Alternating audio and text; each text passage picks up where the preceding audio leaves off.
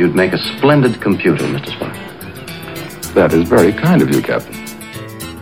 You have new mail. He's got more gadgets on him than a Swiss Army knife. By the way, ladies and gentlemen, as always, this stuff in lieu of actual entertainment. Alrighty then, hello and welcome back. This is Storytime, and I am Gamer Dude. Glad to have you with us for some more stories this week. This week we're talking about technology, electronics, gizmos, all the fun stuff of life. Okay, it's not always fun, you have to work with it. You have to use computers all of the time now, so it's not as fun as it used to be. Technology has always been an interesting thing to me. It's always fascinated me. I've always liked the gizmos, everything from the first transistor radio that I ever had. Yeah, we'll talk about what those are because I'm sure a lot of you have no idea what a transistor radio is. But transistor radios, pocket calculators, little handheld games, this has all been technological toys that I've had all of my life. And now all of that is contained in my little smartphone. That little smartphone that we have is millions of times more powerful than the computers that monitored and landed the lunar module on the moon. That is a fact, and you can look it up. If you want a little information about how far computers have come, Google the phrase Apollo Guidance Computer. That's the first computer that they used to get the lunar module to the moon. Check that out. See how powerful or not powerful a computer that was. But I'm going to save that for the end. We're going to talk about the computers a little later in the episode. We're going to start off with the beginning of technology as it affected me. No, we're not talking stone knives and smoke signals. I'm not quite that old. Close, but not quite. The big technology for me was the transistor radio. Now, for those who don't know, back in the early part of the 20th century, they obviously had radios. They were those big radios that you see on the movie A Christmas Story when they're listening to Little Orphan Annie on the radio. That big console radio, that was powered by vacuum tubes. And vacuum tubes were very large, and they filled these cabinets with these vacuum tubes to generate what was necessary to pick up the signal so that they could hear radio at home. And it required a lot of tubes and a lot of power to make the old radios work. So it was a huge piece of furniture to have a console radio in your house. And just to be clear, those were before my time. We did not have console radios in Gamer Dude manner when I was growing up. We had transistor radios. Transistors were invented to replace tubes, and they made radios smaller and actually more portable. So you could actually develop a radio that you could put in your pocket. What a concept that was. So those were the kind of radios that were the equivalent of essentially an iPod. Now, I know iPods are passé now because everybody listens to their music on their phones now. And think about that. The iPod back in the 1990s and the early 2000s was the thing. It was the music device because it was small and you could put all your songs on it. Now people don't even use iPods anymore. They just use their cell phone. But see how quickly technology develops? In 20-some years, the iPod went from innovation to obsolescence. Nobody uses them anymore. I know I'm overstating it. People still use them, but they're far from the popular thing that they used to be. So imagine that transition, and then go back 20 years before that. You had transistor radios that you could put in your pocket, and you'd listen to the radio wherever you wanted. Now, the radio, of course, you couldn't program. You would listen to whatever radio stations were playing. Back when I was growing up, if you wanted music, you could find a top 40 station, for instance. And top 40 meant the top 40 songs according to the Billboard charts. And so they would rotate those top 40 songs on their playlist all day long, and that would be on AM radio and also some on FM radio. And that was one of the differences, AM radio versus FM radio. I'm not going to go into a breakdown of the difference between frequency modulation and amplitude modulation. Just suffice it to say they're two different ways of broadcasting. One has greater range, one has greater fidelity. You get a lot of static with AM, you get shorter range with FM. That's what we grew up with. Those were the two choices we had. Most AM stations when I was growing up played top 40 radio. WABC in New York was a top 40 radio station for the longest time, and all they played were the top 40 hits. So if you wanted to hear the hit songs, you listened to 77 WABC.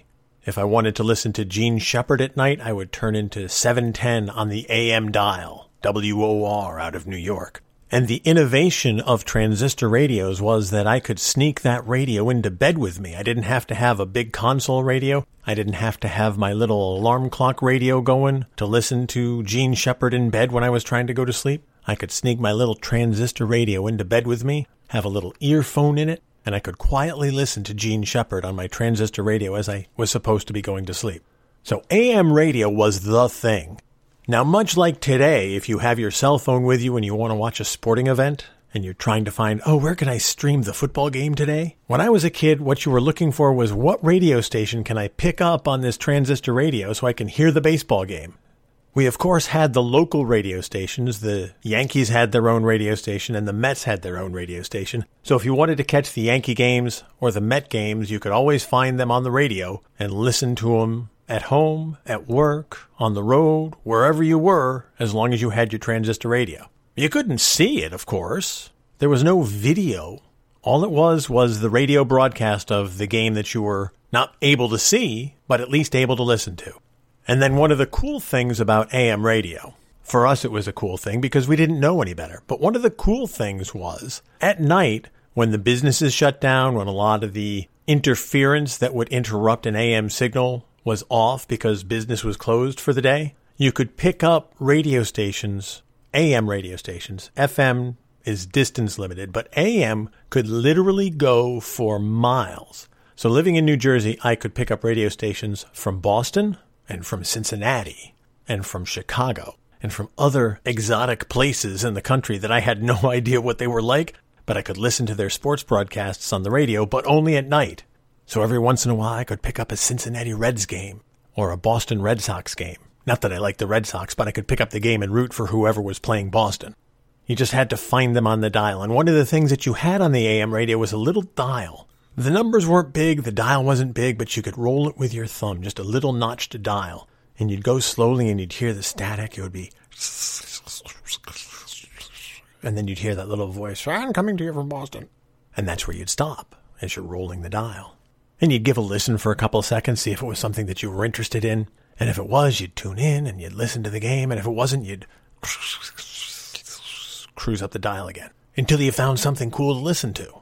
So yeah, the transistor radio was the precursor to any portable listening device you've ever heard of. And guys would sneak transistor radios into work during the World Series. Now, this is back in the day when, number one, baseball was the most popular sport in the land, and number two, they would broadcast playoff games and World Series games during the afternoons. And I remember sneaking radios into school to hear the World Series because I was a huge baseball fan at the time. When I was younger, baseball was my number one sport. I loved watching it. I loved playing it. I loved listening to it. I loved baseball. So we would sneak that transistor radio into school to listen to the game. And the teachers kind of let you get away with it because the teachers were baseball fans too. Now, when I was a kid, the thing that we were most interested in was music. The other way we got our music was by buying records. Long before you would download music, long before you would buy a CD, you would go to the record store, and they actually had record stores that all they sold was records. You call it vinyl now. They sold vinyl. We called them records or LPs. LP, for those who don't know, stands for long playing record. And here's where that comes from. Back in the early days of recordings, they had short little records that you would play on a turntable at 78 revolutions per minute, 78 RPM. Now, these were not made out of vinyl. You know what? I'm not even sure what they were made out of. I just know that they were very fragile. My dad had some that we were not allowed to touch because they were so fragile. But he had some classic 78s, they're called. 78s because that's the speed that the turntable would spin. And if you've ever seen a turntable, you know that vinyl records now spin at 33 1/3 revolutions per minute. That's the speed that the thing spins around as you listen to the music. You've heard the term 45s. 45s are very small records with that big hole in the middle. You need an adapter to put it on your turntable. Remember those little adapters, by the way? The little springy things you'd fit into your 45 so they'd fit on the turntable? But before the 45s and before the 33 1/3s, there was the 78s. And yes, the 78s spun at 78 revolutions per minute. So when you put that record on the turntable, that thing would whip around. That's more than twice as fast as a 33 1/3. And the fun part about that was if you had your own little turntable, it would have the three settings, 33 1/3, 45, and 78. So if you wanted to play with the music, you could put on your 33 1/3 record, spin it at 78, and get the Chipmunks singing every song that there was. If you've never known the joy of putting on the Beatles at 78 revolutions per minute, you just don't know fun. She wants you, yeah, yeah, yeah. Yeah, it didn't take much to entertain us. Just play records at more than twice their normal speed. That was what the fun was back then. But if we wanted music, we had to go out to the record store and go buy our LPs, our vinyl records, that would usually run, depending on the record, between $7 and $15 per album or double album, depending on the artist and depending on when we're talking about. And just like you accumulate songs on your iPod or songs on your phone or CDs in your collection, we accumulated LPs. I have 2 shelves of LPs down in my basement to this day because there's some classic stuff in there that I can't get rid of. Even though I have the songs either on CD or saved somewhere on either my phone or an old iPod, I still keep the vinyl. And there was something satisfying about going to the record store and thumbing through the albums and seeing, okay, which one am I going to get this week? All right, there's 2 new albums that I don't have.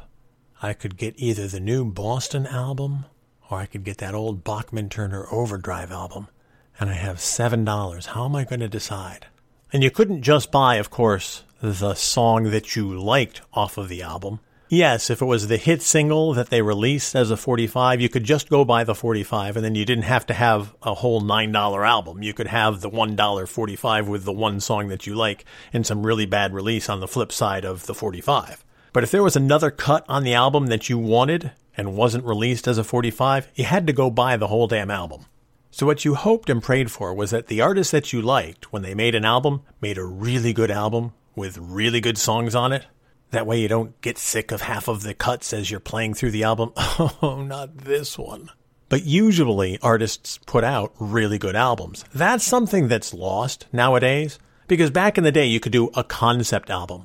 Like the Beatles' Sgt. Pepper is a concept album, and all of the songs tie together and have a theme. And a lot of artists did that. And even if it wasn't a concept album, you would find some really great songs on an album that they would put out. Michael Jackson's Thriller is nothing but good songs. Everything on that album is a good song, if you like Michael Jackson and that style of music. I'm not saying you have to like Michael Jackson. I'm just saying that's a great album. But for every artist who put out an album with nothing but good songs, they put out some really bad albums too. It's like 3 cuts on there you wanted to listen to, and the rest of the time, skip it. But if you're playing an album, you didn't have a skip button. You either had to get up and physically move the needle off the album and put it on the next cut that you wanted to hear, or you had to suffer through the song. Nowadays, if there's a song on your iPod or your phone that you don't want to hear, you just skip it. The problem, of course, with records is that you can't bring them in the car with you or out running with you. So if you wanted music in the car or on the road and you didn't want to listen to a transistor radio, you wanted your music, you had to bring it with you in a different format. There were 2 early recording formats that they had. Now, there were multiple ways developed to record music. You had old reel-to-reel tapes, which obviously are not portable. If you've ever seen a movie from the 60s or the 70s and they show those studios with the giant reels of tape, those are the reels that I'm talking about. Some music mavens liked the reel-to-reel, and there were some massive stereo systems designed in the 60s and 70s based around, I should say, the reel-to-reel tape player. Those were ridiculously expensive. It's something that I never owned. I used them in the radio studios, but I never owned one because they were A, huge, and B, ridiculously expensive. But they developed the way to record tapes with cassettes. And you've seen cassette tapes. Maybe you haven't. If you haven't, they're about the size of a cigarette pack, and each side of the cassette could hold essentially the side of an album. Now, there were ways you could hook your cassette recorder up to an LP or a stereo so that you could record your albums direct to tape. Or, of course, the industry would pre-record your cassettes, and then you could buy a pre-recorded cassette of the same album that you could buy as a vinyl LP. Of course, the same problem existed with cassettes. You can't skip. I mean, you can fast forward, but there's no way to determine that you're skipping the song that you want to skip. But at least your music was portable, and that's how they developed the Walkman. Sony developed the Walkman, and of course there were a lot of spin-offs of that, but the original Walkman was designed so you could take your cassettes with you, go running, go hunting, go out and about, and have your music, the album or albums that you wanted to listen to, would come with you wherever you were going. And this, of course, is where the mixtape idea came from, because when you could record your own music, you would put on an LP, record a song, put it on your tape, stop the recording, put on another album, put a new song on from a new album, record that song, stop the tape, put on another album, and go through that process. But that's how you had to make a mixtape. You would have to get all of your albums lined up, or all of your 45s, or whatever mix you were using, and then stop the recording while you switched songs, then go back and do it again for every song. And if you have 16 songs per side, you've got 32 cuts that you've got to put together on the mixtape that you're making.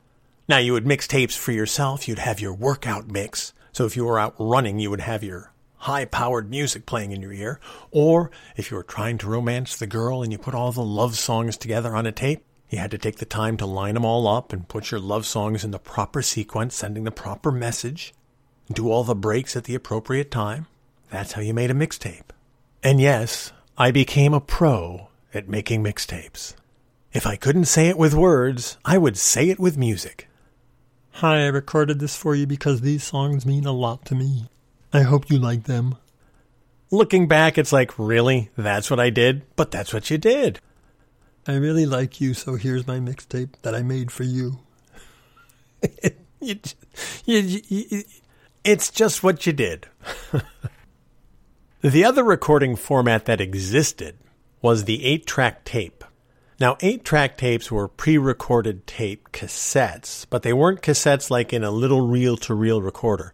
They weren't really cassettes as much as they were cartridges. What's the difference? Well, the cassette was the size of a cigarette pack. The 8-track tape cartridge was the size of 2 cigarette packs lying side by side.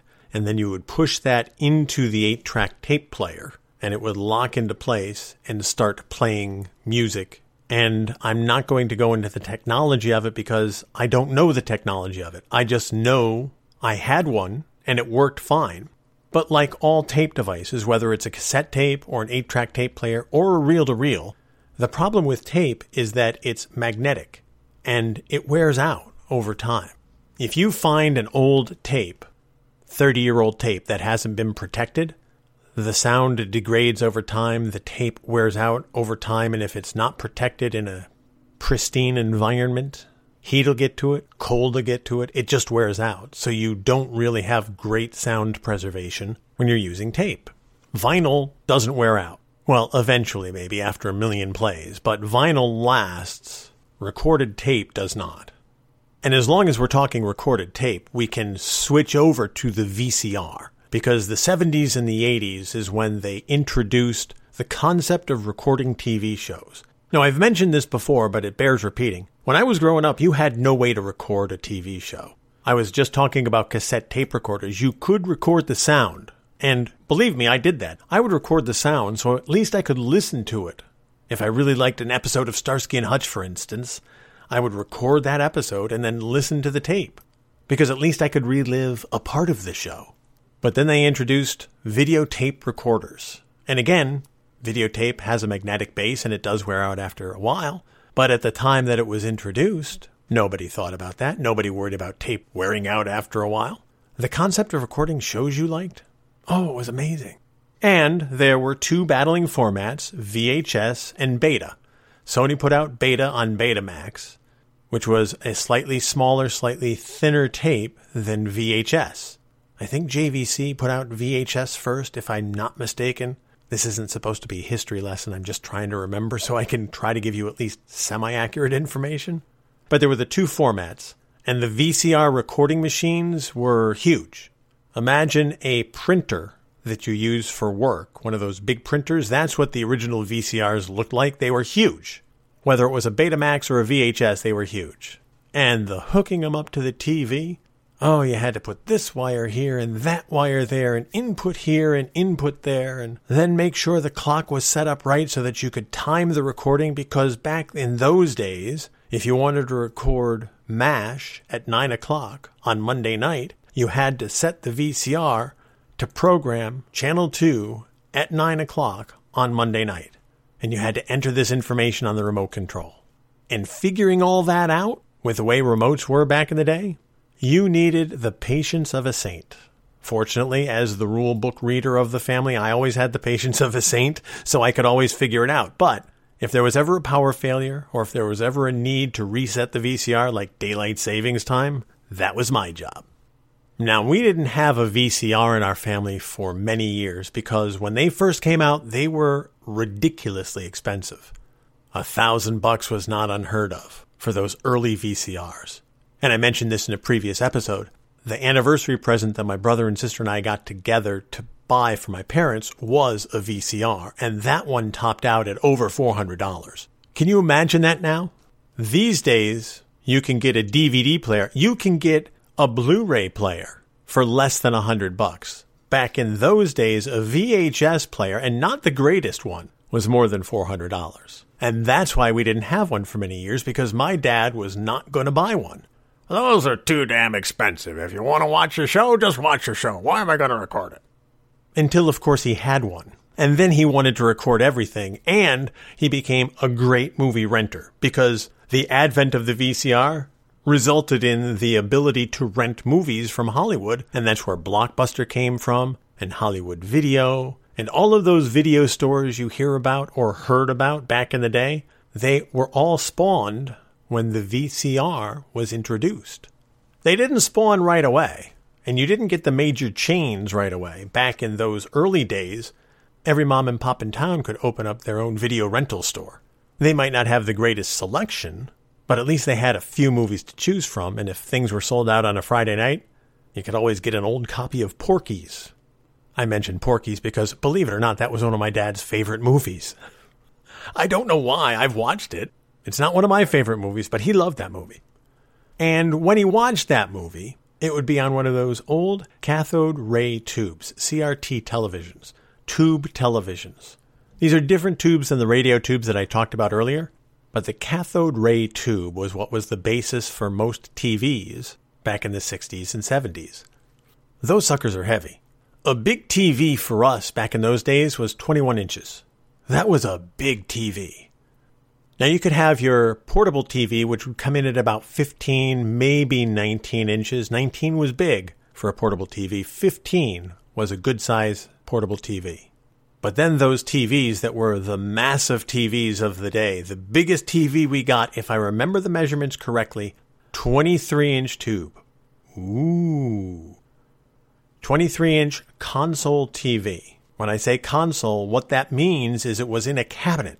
Imagine a dresser, but instead of drawers in the middle of it, there was a giant TV tube, and on either side were speakers.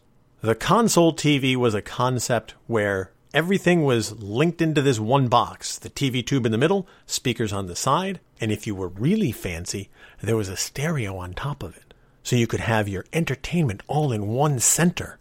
Instead of turning on the TV, you could turn on the turntable and put your LP up there.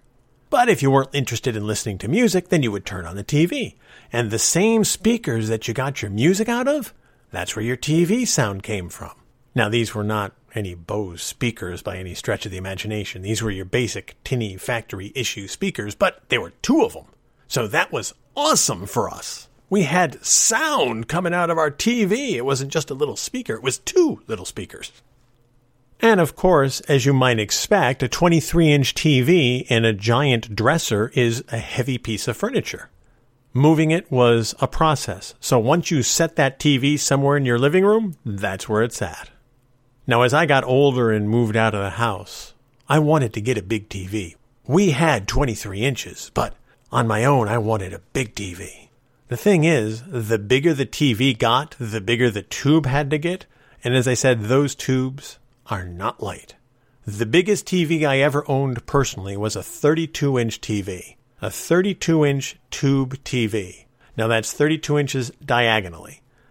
It's not like a flat TV these days. When you look at a flat TV, they're maybe 2 inches wide. A 32-inch television had to be at least 2 feet deep. So you needed a shelf that was 2 feet wide and able to support 100, maybe 150 pounds of television. They were wide, they were heavy, but oh, they were gloriously big. You could see everything on them. And I was so thrilled when I got my first 32-inch TV, which was somewhere in the early 90s.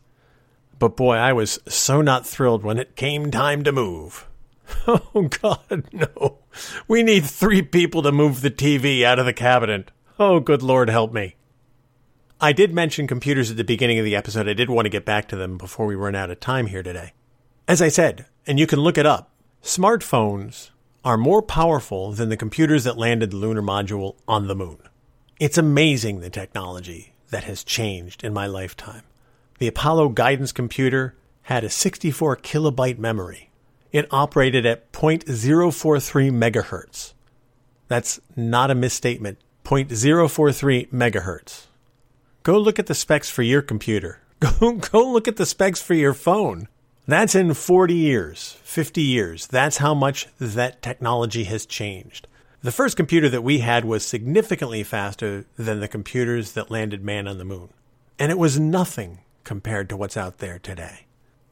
One of the first computers that we had was a Commodore 64. And I learned some programming language because I wanted to learn to program games. That was one of the first things that I thought of doing was programming games. I thought it would be cool. So I learned how to make pixel figures, pixel images. And the first image that I ever learned to make on the computer was a replica of the Starship Enterprise. Because Star Trek. Now, was it any good? Well, by 1980s standards, I thought it was pretty good. And I wrote a program that would make it fly across the screen. So I was thrilled to be able to write a little program to make my little pixel of the Starship Enterprise shoot across the screen. Looking back, I probably should have stayed with that career. I probably should have stayed with that. It might have been a more interesting career than what I'm doing now. But, you know, things happen. We make our choices. We take our chances. But it was one of those things that I was always interested in, was the computers, was the technology, was how things were growing and changing. If something comes out, I want to try it. Because I've seen so much change in my life, and everything new that comes out, I want to see where we're going. There is so much to talk about as far as technological changes. I mean, I didn't even have time to talk about the laser discs or how LPs transitioned to CDs and how all of the CDs in the 80s and the 90s that they sold us on are now passé and taking up space in garbage dumps and landfills because now all of our music is in our pocket. I have 2 shelves of LPs down in the basement, another 2 shelves of CDs, and I don't need any of it because it all fits on my phone. It's amazing what I've experienced, and it's even more amazing what I'm looking forward to experiencing in the future, including more episodes of the podcast. I love doing this podcast. 10 years ago, 20 years ago, I never would have thought that I could do something like this. Now I get to do it every week, and I want to thank you for listening to it. That is going to do it for this week's episode. Thank you so much for your support. I really do appreciate it. I can't thank you enough. Until next time, you take care of yourselves, and I'll see you when I see you.